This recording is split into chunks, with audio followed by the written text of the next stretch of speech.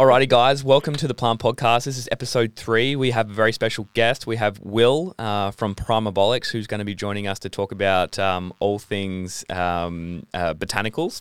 And it's going to be a really cool podcast where we dive deep into some of our favorite herbs and things that come from the earth that help us to, increase vitality, increase, the way that we, control our cortisol levels, how we try and relax, how we get into parasympathetic, but also how do we boost our performance through training and sleep and all these types of really cool things. So how it also affects our hormones and our microbiome at the same time. Also the processes that we extract these really, really cool botanicals, which these guys are experts in, and I'm just an expert in taking these things. So that's pretty much it. So welcome, Will. What's cracking?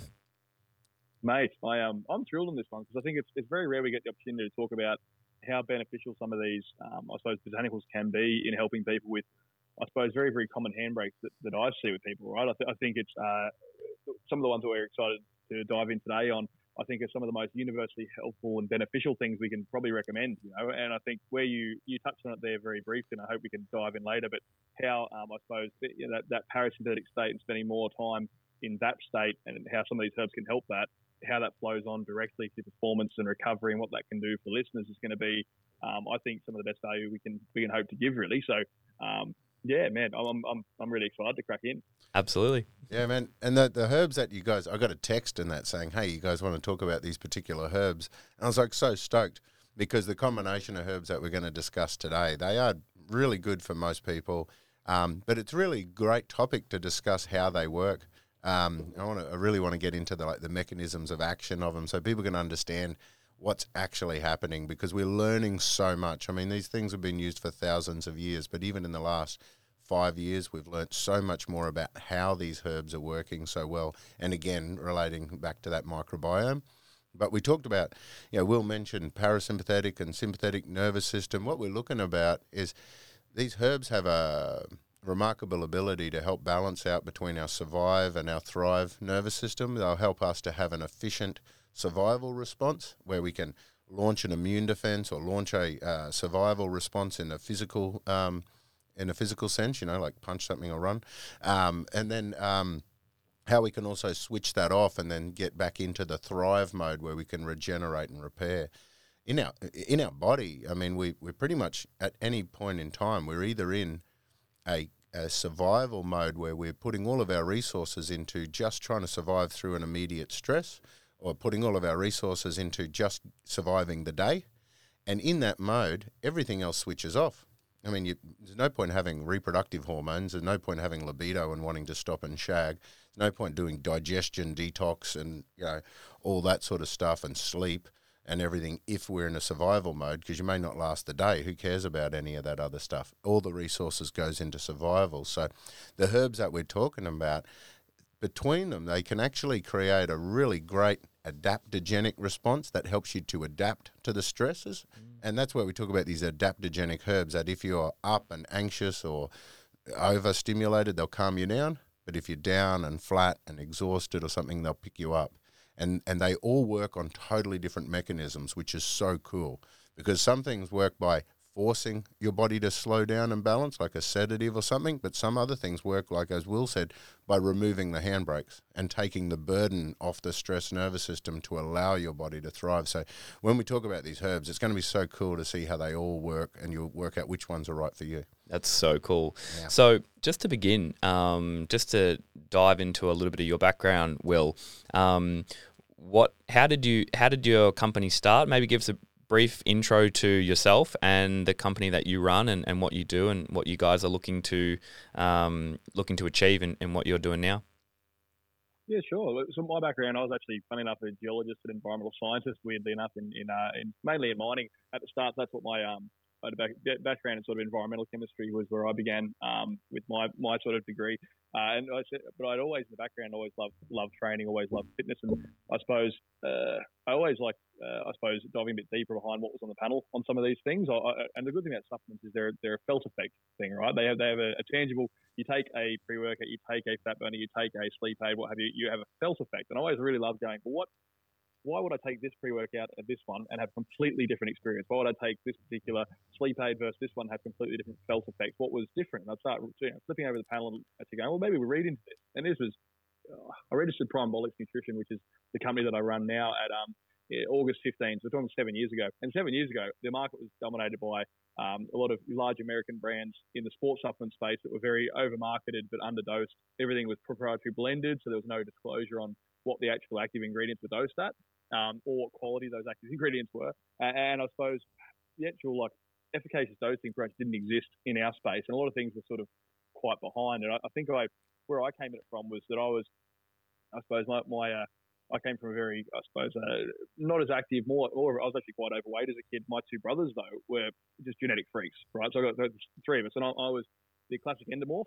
I could look at food and put on weight. My two brothers were actually just walking sets of abs. Like, they were just year-round, just peeled. They didn't even lift a weight. They didn't watch what they ate. And it's exact same nature, exact same nurture, same parents, same genetic material, same farm we grew up on, same food every day. And they were entirely different animals. And I was like, how can they be, how can the same genetic material, same diet, same lifestyle, same place, and have such different end results? And that got me looking more so down, well, what are the things that influence that? What is the metabolism? How does that, what is metabolism? How's that defined? How's the basal metabolic rate actually function? How does, thyroid, okay, cool. How's the thyroid function? How does that start going? And I started going down these rabbit holes that I suppose at the time the sports industry was more all about pre-workouts and fat burners and how to, and heavy stimulants and how to jack people up as much as we could.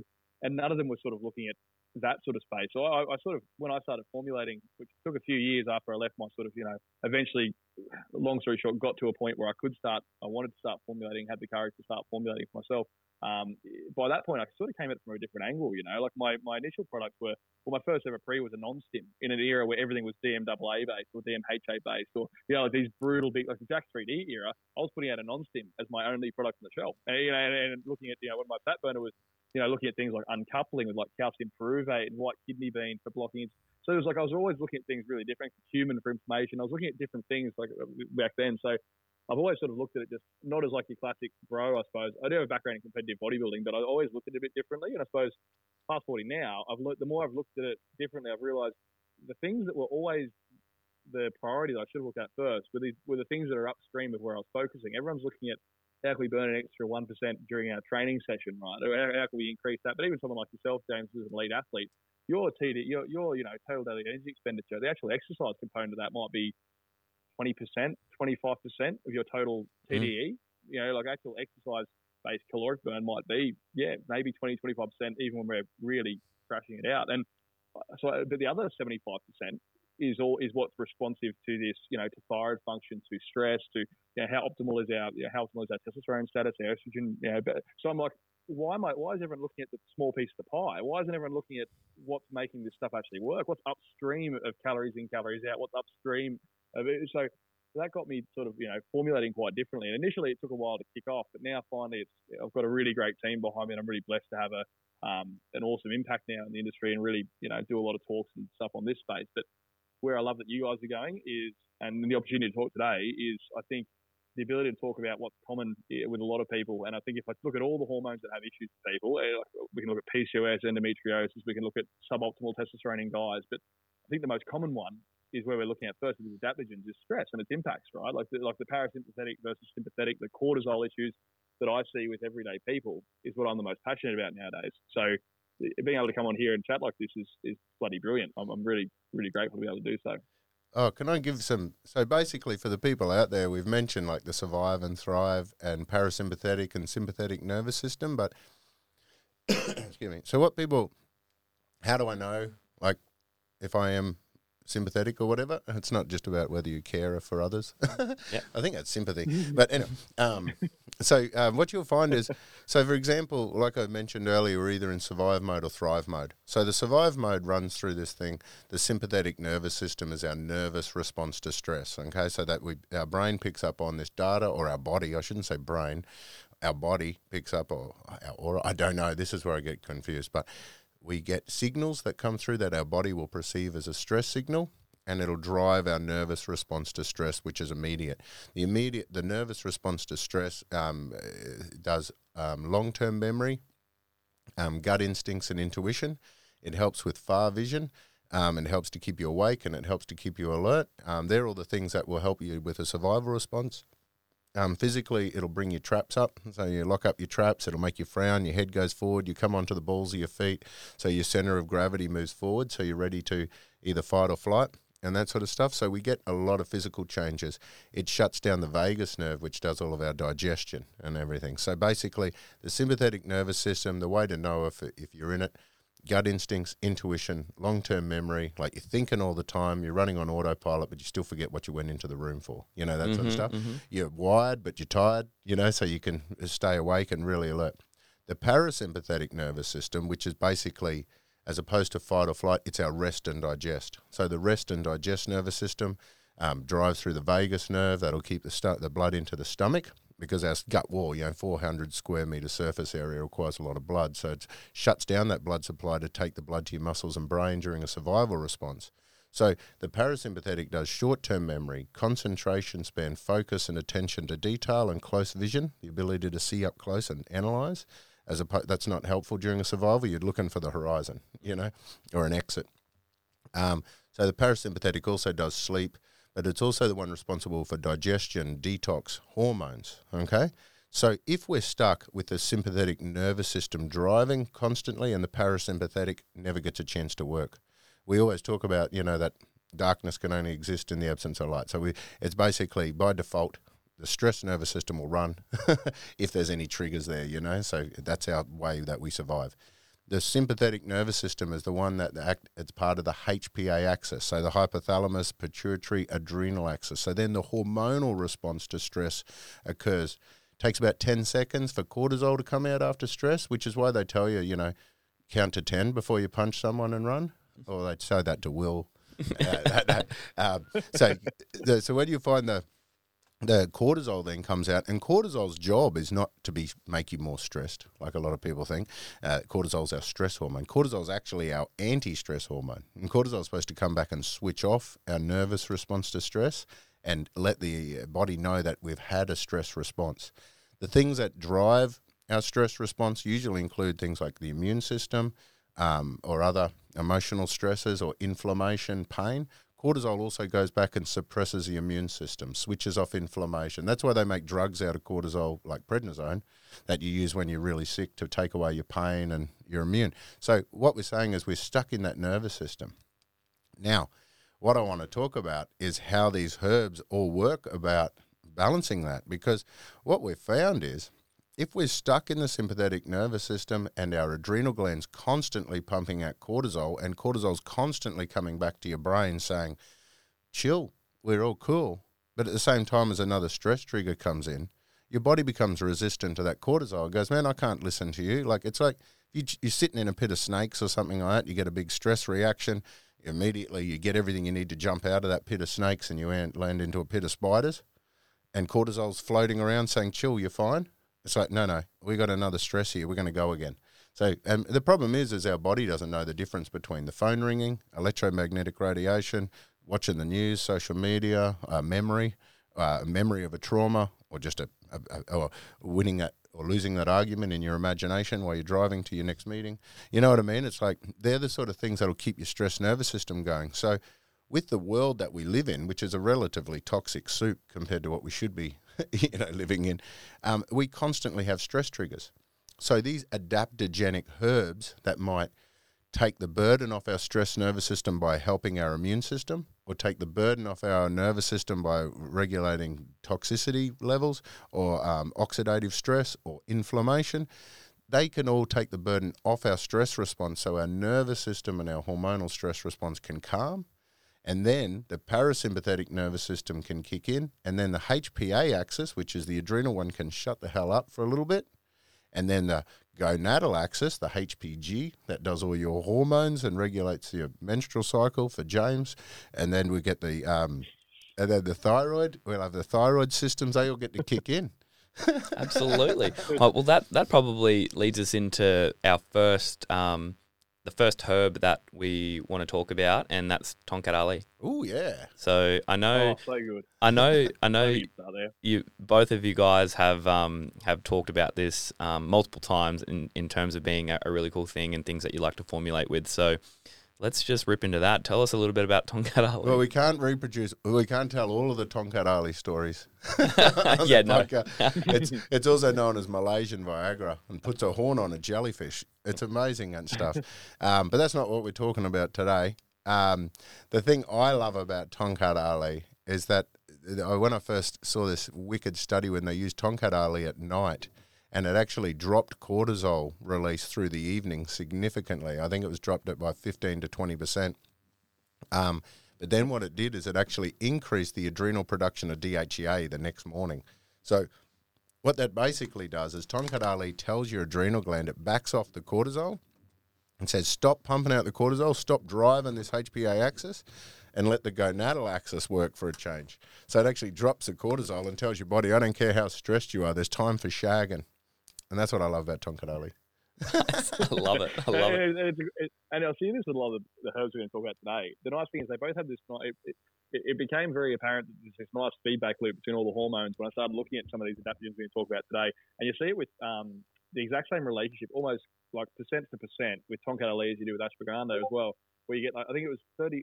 The amount that increased that free testosterone, it was about 37% when it was using 200 milligrams twice a day, but it also decreased cortisol. I think it was 16% or 17% was the amount that it decreased cortisol too. So we see this increase in testosterone when we see a decrease in stress, and if we see an increase in stress, we see a decrease in test.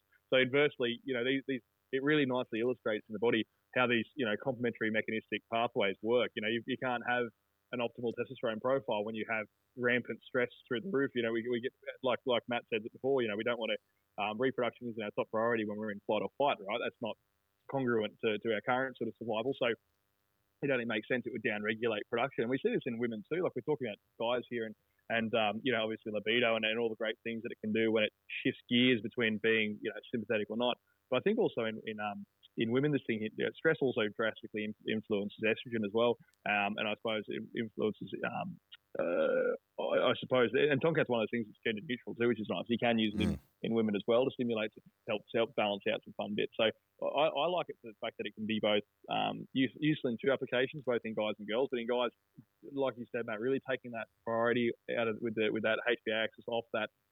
Pushing all that pregnenolone down towards cortisol. Let's put all of our resources in that boat, and not worry about burn the boats for everything else. If we've got all these, our body's saying, well, our environment's full of stresses. We're constantly on edge. We've constantly got these stress triggers we have to deal with. It's currently pushing all its resources down that adrenal pathway to fuel that cortisol production to switch off that stress response. Well, that obviously causes imbalances in other areas because that same hormone, same parent hormone, right? Pregnenolone's your sort of your parent chemistry, cholesterol, pregnenolone, DHA, and so on. So you've got this one parent hormone to do all this other work, thyroid hormones, adrenal hormones, testosterone, estrogen, progesterone. Well, if you start pulling resources down the adrenal way, you're robbing, Peter to pay Paul. You're taking, all that resource off the sex hormone pathways. You're pulling a thyroid hormone, and you start impacting these other ones. And where tonkat's wicked is being able to shift priorities. I think it has a really nice ability to sort of start saying, we're stressed, but we got this. It's cool. We still need to prioritize reproduction. We still need to produce optimal amounts of testosterone and so on, and freeing up, leaving that higher free testosterone and that higher sperm production. Matt, you'd be a good one to embellish on, I suppose, mechanistically how it sort of improves free testosterone. Do you see that as, I suppose, an SHBG sort of mechanism, or where do you see that being? Yeah, so I'll put it down to anyway. Yeah, so tongkat ali lowers the sex hormone binding globulin, which means you've got less of that testosterone bound up, and you've got more free testosterone to be active. And that's what makes it also gender neutral as a test booster, because it can increase the amount of free activity of testosterone, as opposed to a lot of other herbs that might be used that way. They'll often increase estrogen in women and testosterone in men, but tongkat ali and fenugreek are the two that work really well for women to increase their androgen activity, So, excuse me. So when you have a look at that tongkat ali, we'll mention the pregnenolone pathways and that. So basically, when you have a look at the adrenal gland, cortisol, which is our stress hormone, it's catabolic. It breaks things down.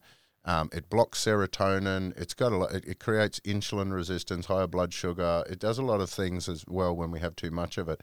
So it's made from all your hormones are made out of cholesterol. Okay, so cholesterol converts through to either cortisol via the pregnenolone or goes down to the DHEA.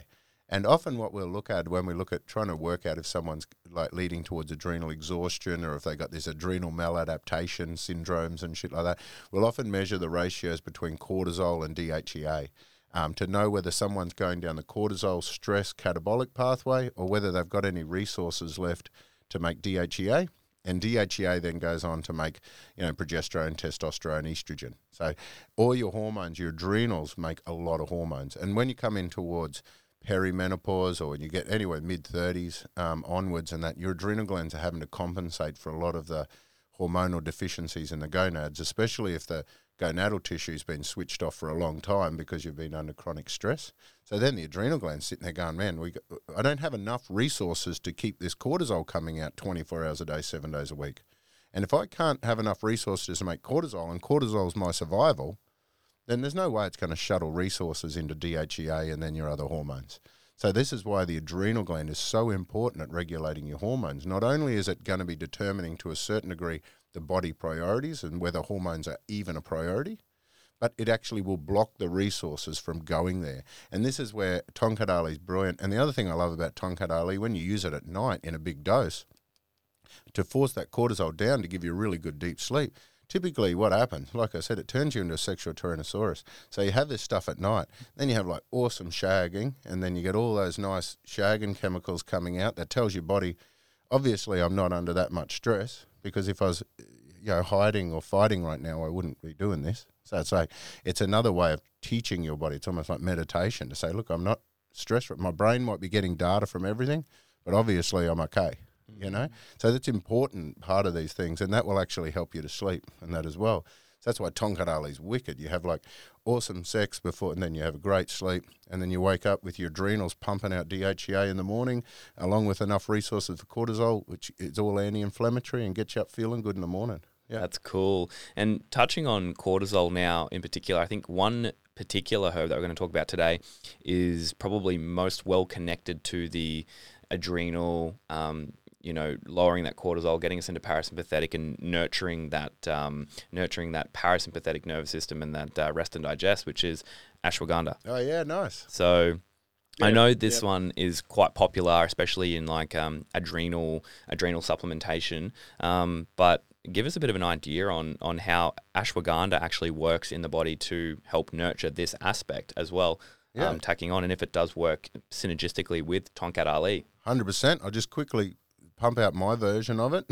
So with ashwagandha, what it does while we're talking about the cortisol, so where tongkat ali drops cortisol and increases adrenal DHEA in the morning, when we mentioned earlier we have the HPA axis that does our stress response, we then have a HPG axis that does our testosterone, estrogen and hormones, and then we have a HPT axis which runs through our thyroid. This is the wicked thing about ashwagandha. Yes, it slows down or it modulates or helps the HPA axis to calm down, but it specifically drives the HPG axis and the HPT axis. So when we find that our adrenal axis is overworked, ashwagandha will come in again.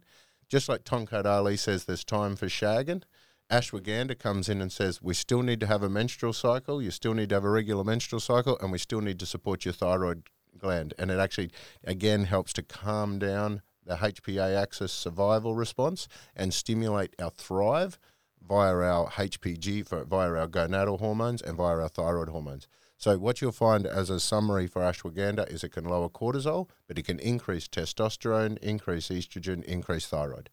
Wow. So that's kind of cool. Phenomenal. Yeah. And that's the I'm glad you mentioned the HPT part, because thyroid is, as I get further and further down rabbit holes, I keep finding how amazing the thyroid is and how therapeutic it can be when it's functioning optimally, which is quite rare now. I think it's 1 in 3 women are subclinically hypothyroid. Is sort of the what they're sort of estimating. And I think it's 1 in 7 in men are considered to be subclinically have subclinical hypothyroidism as well. So subclinicals, and it's not they're not picking up in blood because the TSH range is so huge, but they're still having the symptoms of having a sluggish thyroid, of having a slow metabolism, right? And And I think where I started putting ashwagandha in fat burners earlier on was for that reason, was trying to, one, I found that the industry was sort of trying to push out very high stim thermogenics, and they were trying to stimulate the central nervous system to run faster and burn more calories through that sort of pathway.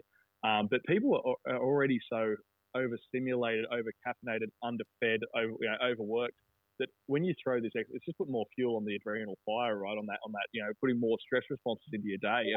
And so I started making, my first fat burner was like 100 megs of caffeine only, and it was all, I had 300 megs of ashwagandha, and then it was all about trying to put the handbrakes on and try and look at, particularly that thyroid focus. My fat burners have always been very thyroid focused, and it was like zinc, selenium, iodine alongside ashwagandha to help modulate that thyroid axis, because that was what, in my instance, why my brothers, for example, were such, they were very ectomorphic and I was endomorphic, was purely that I went and had a look at bloods, and my TSH was technically normal despite the range being massive. But I started doing basal body temperature charts and looking at symptom pictures, and it was ended up being quite sluggish. I had a very sluggish thyroid, so I started looking at what that can do. And when I started shifting body fat really quickly, I noticed I saw how powerful this thing can be. So when we're talking about ashwagandha being great for the adrenal focus, a lot of people overlook its amazing ability to sort of, also take that handbrake off what stress will do to your metabolism, which is cook it. And it'll do so via, I suppose, a few ways. Reverse T3 is one way with that high cortisol. It binds up and slows down the way that our body optimally would function with our thyroid, humming along and burning calories and doing all the great things it does. So really good on you, Matt. Thanks for touch on that one, because I think it's been popularized lately, as being purely this cortisol-only herb, but it does so much more on, and like tongkat, right? Tongkat was 37% increase in free testosterone, 16% decrease in cortisol. Well, ashwagandha is similar, right? It was 300 milligrams used twice a day, decreased cortisol by 32, but it increased testosterone by 15%. It's almost the exact same numbers, 32, 15, 30, 37, 16. It's like nearly number for number the same, shift in, and we see that same relationship. You drop stress, you get higher test, and it's a really potent herb for that. And the thyroid too. So what people don't realise is the ratios between testosterone and estrogen massive. You mentioned earlier that 1 in 3 women may have subclinical hypothyroidism. It's not surprising that testosterone can increase the conversion of T4 to T3 by 7 to 8-fold compared to women in their liver, just because of the testosterone exposure. So testosterone's a mess. So maybe this is a problem, what I love about herbs. So if you actually have a look at the fact that tongkat Ali and ashwagandha work differently, so you can stack them together and get a synergistic effect. But then if you realise that, how does withania work? I mean, really, which comes first? And doesn't really matter, because the point is it drops cortisol, which allows these other hormones to go, or maybe it drives those other hormones, which actually helps to drop the cortisol. So testosterone will allow cortisol to be more efficient, so you'll get a better release, and then it switches it off faster. Estrogen actually blocks the negative feedback of cortisol, so you'll get your good stress response, not as aggressive as the testosterone-induced stress response, but it just lingers. You just can't let the bloody thing go. So if you've got an estrogen-dominant brain, then you can't stop thinking. You get testosterone, you just fire up, and then you're over it. That's super interesting, and especially what you touched on there, Will, was that for so long, the fat burners that were, pumped into the system and into the market, and what was put in front of people due to media was, let's just fire these people up even more. So people are dumping tons of high stim pre-workouts stacking them with high stim fat burners, and these people are just pumping through, their heart rates are going through the roof, they're sweating like crazy, and it's escalating their stress response more and more and more and more.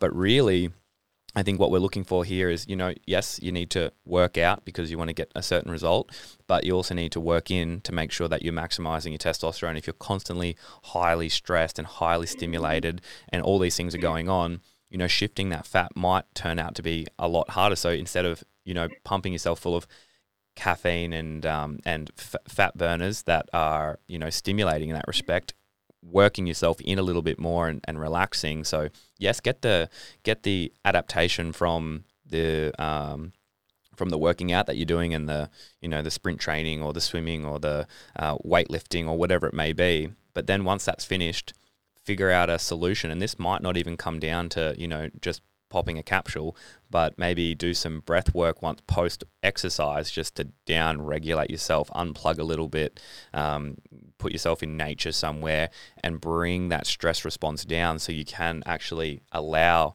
you can allow the effects that you've done in the gym to actually work their magic in the back end, and you adapt there once you're resting and recovering, maximizing that sleep, maximizing the food you eat, maximizing the hydration and all these things that play an impact on how well we can metabolize that fat, if that's what you're looking for in that goal. So the relaxation part of it is probably what we should be focusing on a little bit more, rather than just constantly trying to, paddle upstream and heighten ourselves constantly.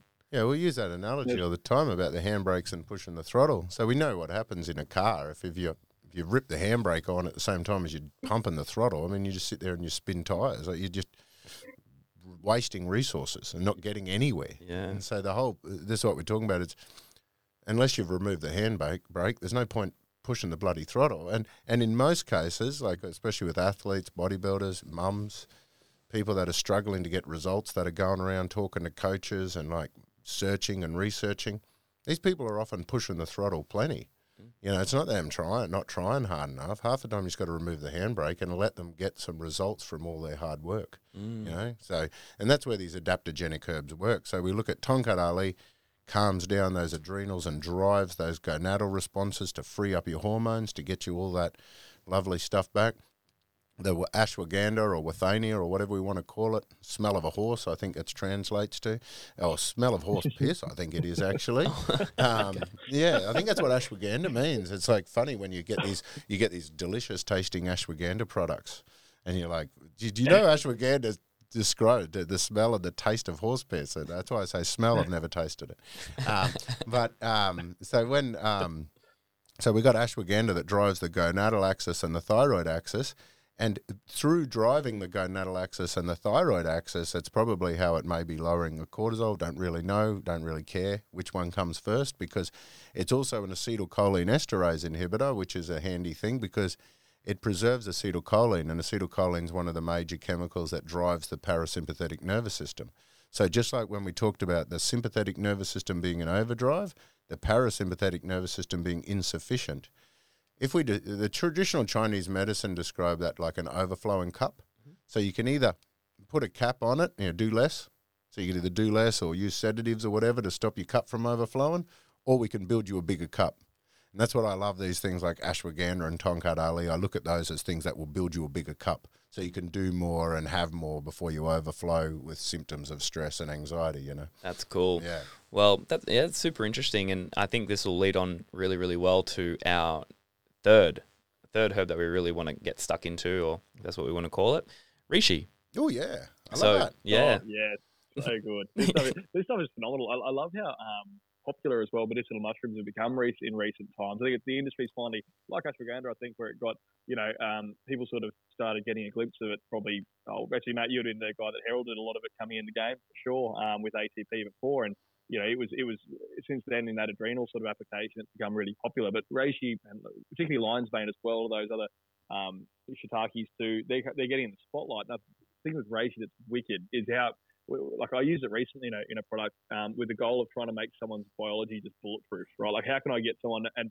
the cool thing as a formulator is it covers your ass in a lot of ways, because it doesn't really matter where someone is on the spectrum. If they're completely cooked and burnt and just overworked and just run into the ground and completely just fry themselves, it'll boot them back up. If there's someone who's overstimulated with an overactive immune system or autoimmune stuff, or hyperactive, leaky gut, IBS causing a lot of issues with gut integrity and with immune surveillance issues, it'll calm that down too. It's like the one thing you can use that'll cover everyone for almost any situation in terms of like helping your immune response, a bit of stress too, and a bit of liver function as well. Like, it's so cool. So Matt, why don't you dive into pathways, but like the main things you love about it in terms of what pathways you like seeing it, modulate and help for most people, man. What do you like about reishi? So we've talked about, tongkat ali helps to modulate the adrenal gland directly and drives the gonadal axis. The withania takes the burden off the stress and the adrenals and drives thyroid and gonadal. What reishi does is, we mentioned your immune system and antioxidants and all those sort of pathways. So our gut lining, it's a 400 square metre surface area. So it's the size of a tennis court, somehow fits inside our 2 square metre skin bag. It's amazing, really, how it even fits. But so that mucosal immunity, that it can be a major part of our stress. 80% of our immune system is found coating that membrane. So what I love about reishi is our immune system is kind of split between three parts. This is a very simplified version.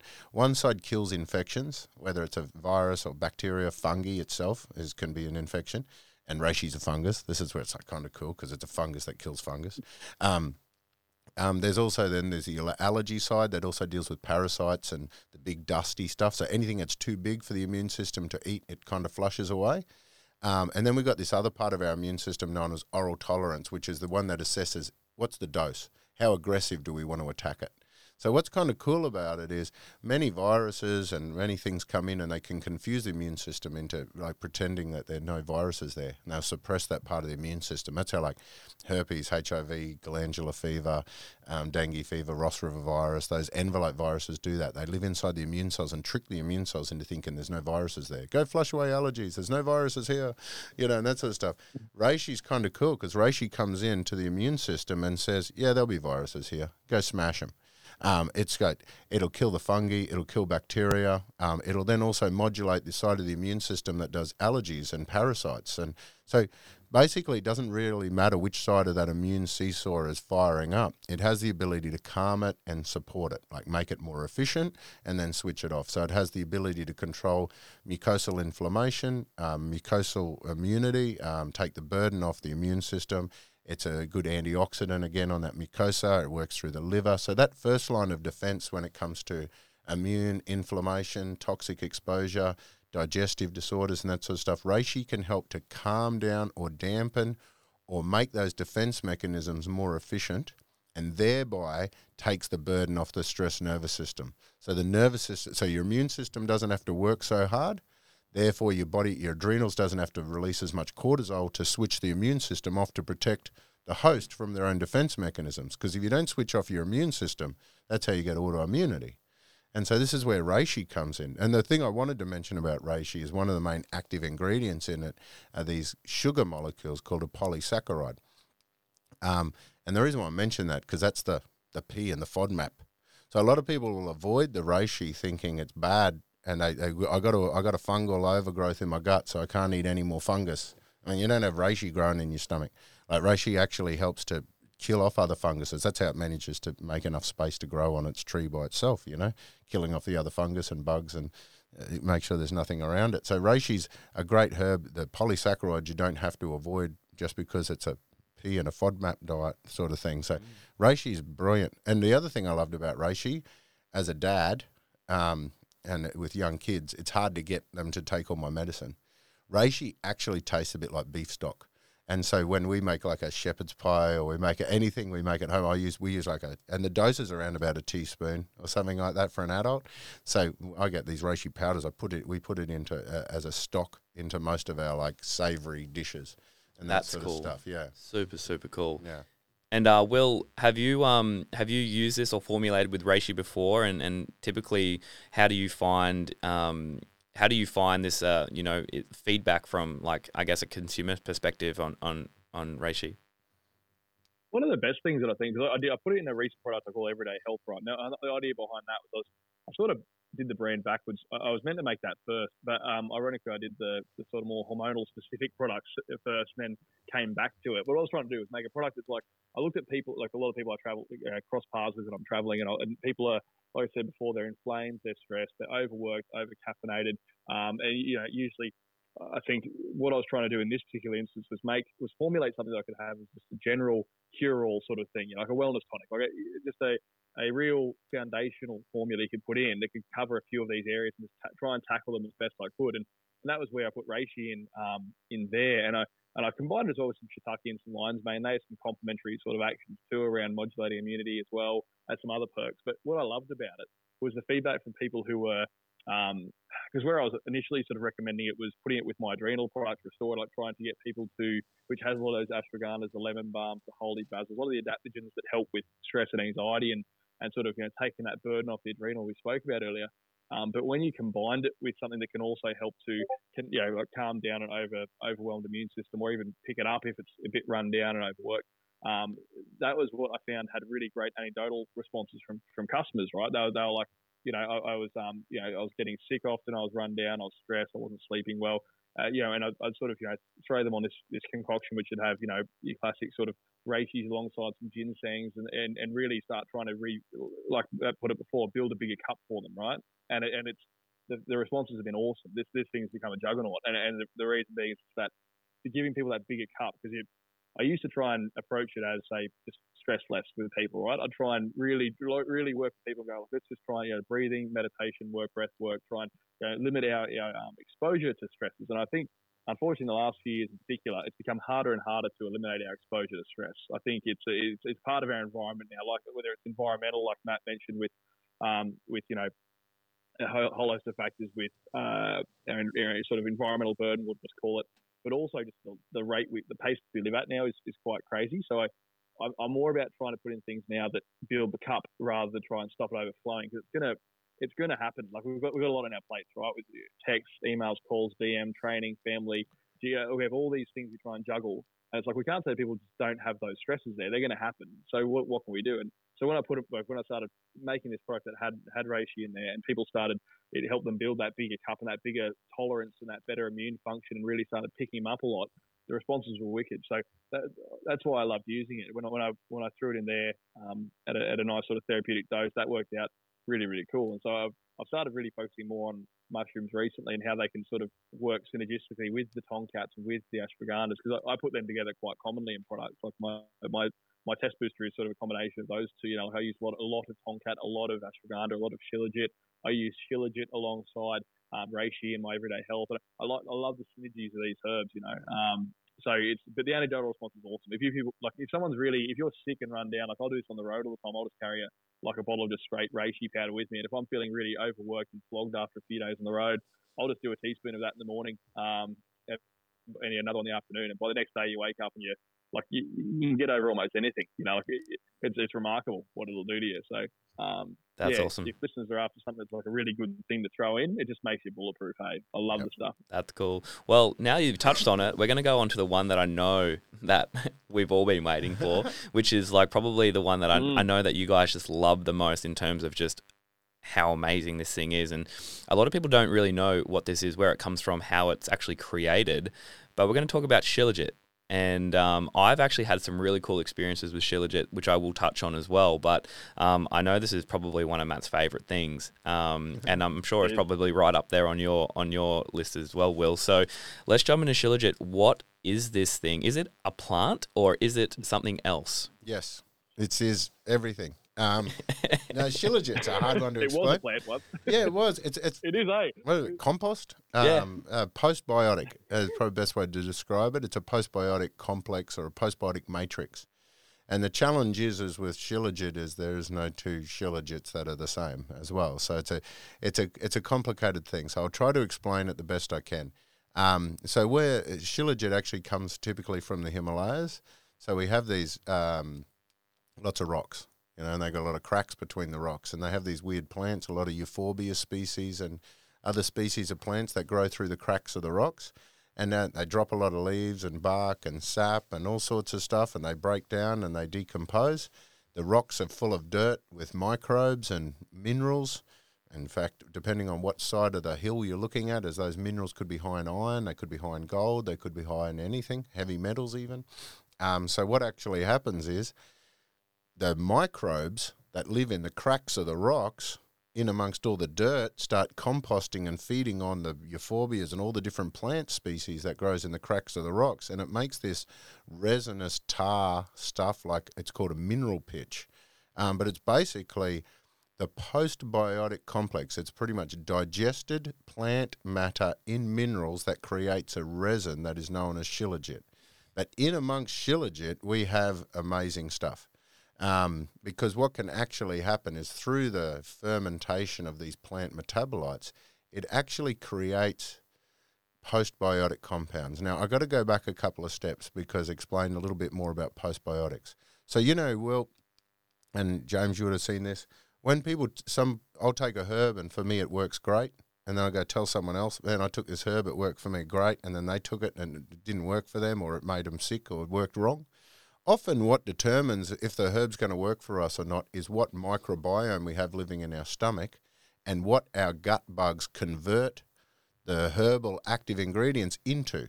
So, for example, euphorbia species, pomegranates, a lot of these things, herbal green teas, they contain these things called elagitannins or ellagic acid. If you've got the right microbiome in your tummy, it can convert them into these compounds called urolithins.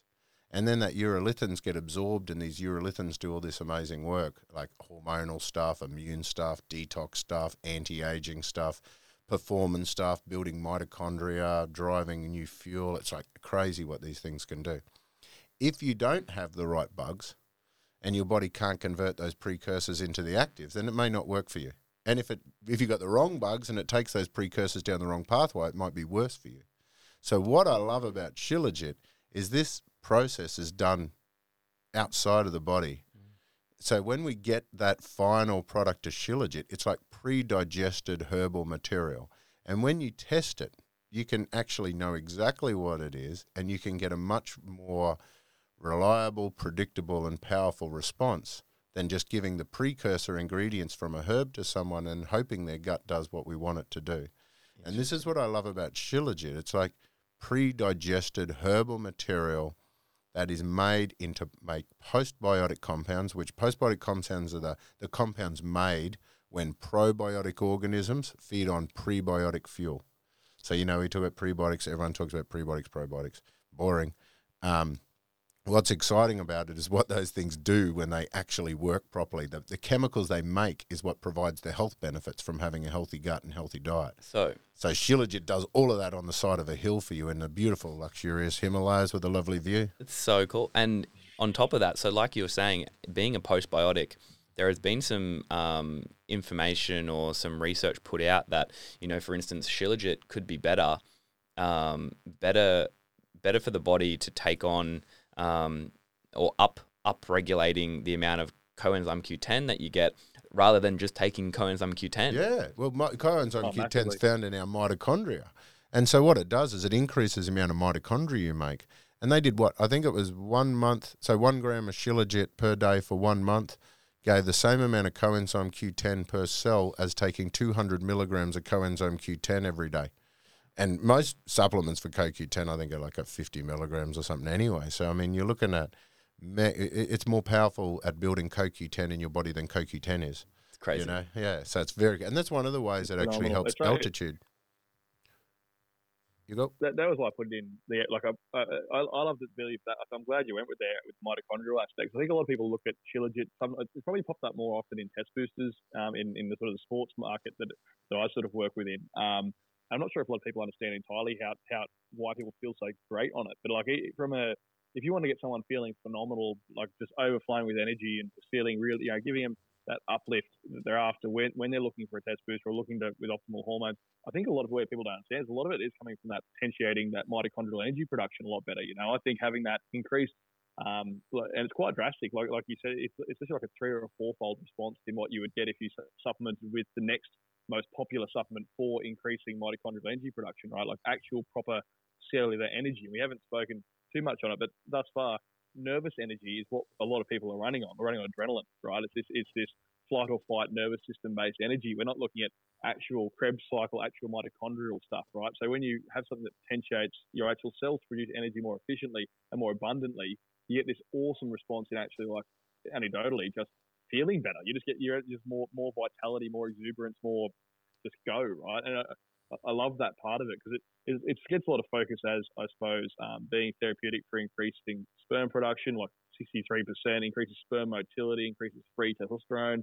But where I love it is increasing nutrient absorption and increasing mitochondrial energy production. That's why I put it in for energy in everyday health more so than putting it in, for anything else really. It was about trying, and nutrient absorption too, because I have a lot of synthetic sort of nutrients in there too. So nutrient absorption I love shilajit for as well. But I'm glad you guys went straight to the energy part. And as an athlete, James, that's a big ticket item, right? It's how can we get those cells pumping out energy as fast as we can, as efficiently as possible to drive performance, right? 100%. So that's actually what we're going to touch on now. Now we've sort of taken the dive into those 4 things. Now, how can we put this into play for, say, even just a high performer in their workspace or a high performer on the field of sport or a competitor these things, how can they make you better? Like with shilajit, for instance, if it's going down, the energy pathways and we want to maximize the way that we work, especially through Krebs cycle and getting that mitochondria to start, producing energy and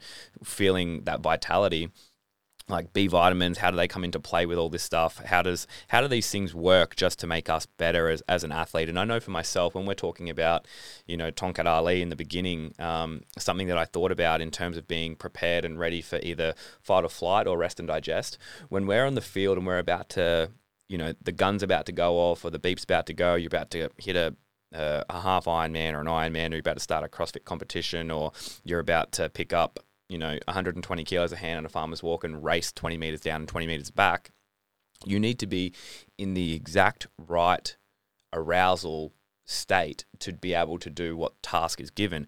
If you're about to lift basically putting it this way, the arousal state that you want to be in for lifting a 1RM back squat is a very different arousal state that you want to do when you're about to jump into the water and swim 3.8 Ks for the first leg of an Ironman. You don't want to be getting in there like you're about to lift a 1RM back squat, because that energy is just going to be sapped out of you and you're going to be tanking by the time you get 10 hours through this thing. So being in that right mental frame of mind and where you need to be and helping, and these herbs that we're talking about here can help us regulate where we need to be. If we're a constant stressor, then you're probably gonna not last too long in your sport. But if you're not able to switch from that sympathetic nervous system and back to parasympathetic, you're not going to be able to recover well, and you're not going to be able to back up day upon day upon day of training. And maximizing recovery is more important in most circumstances for a lot of athletes than actually doing the training themselves. If they don't know how to down-regulate and switch off a bit, you're not maximizing any adaptation. You're not utilizing that adaptation. You're not being able to rest in sleep as well as you want to. So I think these things come into play.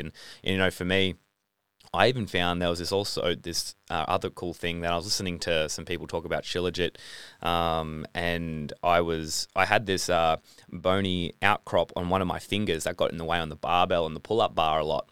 And I was listening to them talk, and they're just like, it also goes around the skeletal bones, and it also helps to basically chew away or break apart like calcifications on bones. And I was like, that's pretty cool. I've got one of those. And I'd been using shilajit for about 6 weeks.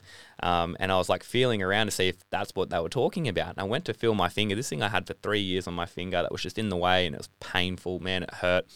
I'd heard all the stories about you're supposed to jam a book onto it and all that type of stuff. And I was feeling around and it was gone. And I was like, oh my God, it's gone. Like, I've had this thing for 3 years and I've been using shilajit for 6 weeks and this thing is bloody gone. Oh, and it does the opposite as well. So, for example, this is what I love about adaptogens. If you're down, they pick you up. If you're up and anxious, they calm you down. So they help to maintain that right zone that you need for your different stresses or sports. But I did a similar, so I was taking too much of it, all the ginsengs and everything, getting all cranky and toey, and I punched the desk after having a big argument, and I did like this big open compound fracture in my hand, like my finger was just hanging down here somewhere and the bone sticking out and everything. It was great. I had a fishing trip booked to go to Cape York fishing for a week, 5 weeks after. So I was a bit upset. And so what I did is I used shilajit, big doses of shilajit, and I got the blend of collagen. There's a product on the market, Jolt, ATB Science. So I used the Jolt and the shilajit, and 3 weeks later they removed the plaster and healed the open compound fracture within 3 weeks. They totally removed the plaster, and then 5 weeks later I'm fishing Cape York with this thing that was hanging down there like only 5 weeks earlier. That's hectic. And totally healed up and everything really well within the 3 weeks. Yeah. Well, that's super. That's like, wow. Yeah, well, that's super interesting. I had a similar experience when I came off a mountain bike and I broke T2, T3 spinal processes in my back, and I broke 4 ribs and punctured my lung. Now I feel like a pussy. Nah. I'm sitting there talking about getting cranky and breaking my hand, hitting a desk and being upset because I'm not fishing. You broke your back and punctured your lung and Nah, well, to be honest, at the time, I thought I banged my head at the time, and I was just like, oh man, I'll get in the car and I'll be right. I wasn't feeling all that great. But basically what happened was I had an Ironman coming up in 5 weeks' time. I'd convinced all these people to come and do this thing with me. And I was like, I can't not be there. It's 5 weeks away. I'm sitting laid up in hospital for 5 days. broken back and punctured lung. Yeah, and the thing was, I was just like, I'll maximize my recovery as much as I can. I'll just turbocharge all the recovery things. If I can't train how I want, maximize recovery. Ticking my legs over on the indoor bike, they're just like, yeah, probably don't do that. I was doing that anyway. There was no like, vertebral like displacement or anything. So I was all good in that respect. But I wanted to recover, and that was one of the things that I used was shilajit. I went back in for my 2-week scan on 15 days, 16 days, somewhere there. Same deal. They were just like, how man, are you doing what this? are you doing? Yeah. I'm just like, I'm doing everything. I'm not saying do this, guys, but I'm like doing everything you told me not to do, which was sit in bed and play PlayStation for 4 weeks. And that's what I didn't do. Yeah.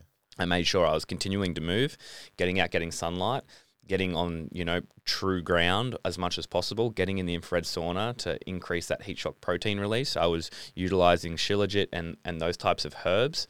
And I was, just making sure I was staying hydrated, eating and sleeping really, really well. And that's, that just turbocharged everything, and you can bounce back much quicker, especially if you're allowing your body to do it and giving it the things that it can utilize to maximize speed and recovery. Oh. Yeah, and especially the sleep part too. Like when we're looking at like how to, because I guess you asked a question before, how do we implement this to actually help people? Right? How do these herbs all play together? Where do you dose and how do you use them? It's probably a relevant thing to touch on. And I think where you mentioned sleep, they're sleeping well, right? I think a lot of people spend 8 hours in bed. They don't know what they're doing during that time. If we tracked it, I think you'd be quite surprised at the amount of REM and deep sleep they're actually getting, right? So I think where these adaptogens probably show the most benefit is improving the quality of sleep. That's the main driver of helping shift gears. Your physiology is never designed to have adrenaline and norepinephrine and epinephrine and cortisol present 24 hours a day. It needs a period of time without that present. It needs that 8 hours at night without it present to supercharge your recovery, to get that, shift gears back to producing optimal testosterone and growth hormone and getting every cellular repair and everything happening, right? So where that supercharging that recovery process, like you said, a big pillar of that is sleep, and a big pillar of great sleep is lowering stresses. And I think that's where a lot of those adaptogens do shine, right? Like I think tongkat, like you mentioned before, Matt, that can help drop the cortisol, which can help improve sleep quality. Ashwagandha as well, at probably doses of 300 to 600 milligrams, drastically improve sleep quality for myself anecdotally. These are great times to introduce it.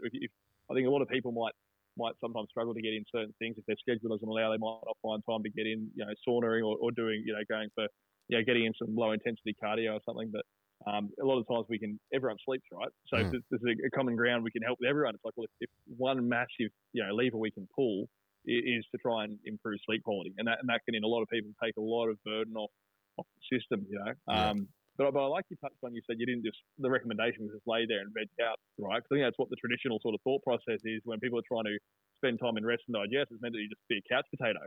But I'm really glad you actually embellished on that. So much of the things I did was active recovery, right? Because I've experienced this personally too, where recently I had a bit of a real overtraining burnout period. And for about 2 weeks, my heart rate variability just tanked, like just dropped. And I it went down it was sitting as low as 24s, 18s, 27s and stuff, like really just flogged, right? And it wouldn't bounce back up. I'm like, okay, I'll probably overtrain here for a period. I'll back off weights. I'll take a deload week off gym, see what happens there. And I took a week. So I normally train 6 days a week, just completely stepped out of the gym for a week and just couch potatoed it completely, just did basically bugger all. And it just stayed there, just stayed low, flatline. Just didn't bounce back at all. And I was like, that's really interesting. I would have thought taking a week off this, quite a, I suppose you get quite a, training is a stress, but it's a good stress, but it's still a stress, right? I thought removing that load would probably encourage it to bounce back and probably be a recovery tool, but it wasn't until I started putting in some nice, morning walks. I did like a 45-minute morning walk. When I got back in the gym, I started doing it light, but just got blood flowing, got moving, did it at the right time of the day as well. I did it more in the morning to try and get that morning cortisol surge happening. The HIV bounced back in like 3 days. So it was really remarkable. It's counterintuitive sometimes. What people think to de-stress is just do nothing. But a lot of times the body's meant to move. The body's meant to, I suppose, movement in itself is such a critical part of regulating our stress response and imposing stresses on it that it can recover from. That's when you mentioned cold and heat shock therapy proteins and stuff like the CRPs and stuff, like the body's, those sirtuins, our body has these ancient sort of mechanisms to respond to stresses that help it improve, and there's 7 different sirtuins, and these are very, very old architectures that respond to stresses and improve our cellular autophagy and repair and turnover and do these great things. So you need stress in your life, and you need it at the right times. You need it, but you just need it at a recoverable amount, right? You need an amount your body can thrive from by overcoming it. But I think when athletes are always ambitious people. We're often people that are very driven, and we like to just go, well, if one weight session is good, 2 is better. Let's do 2. 2 plus cardio. Oh, cool. It's always more. More is better. More cardio, more pre-workout, more stimulants, less calories is always sort of in the bodybuilding background. That's where we come to it from.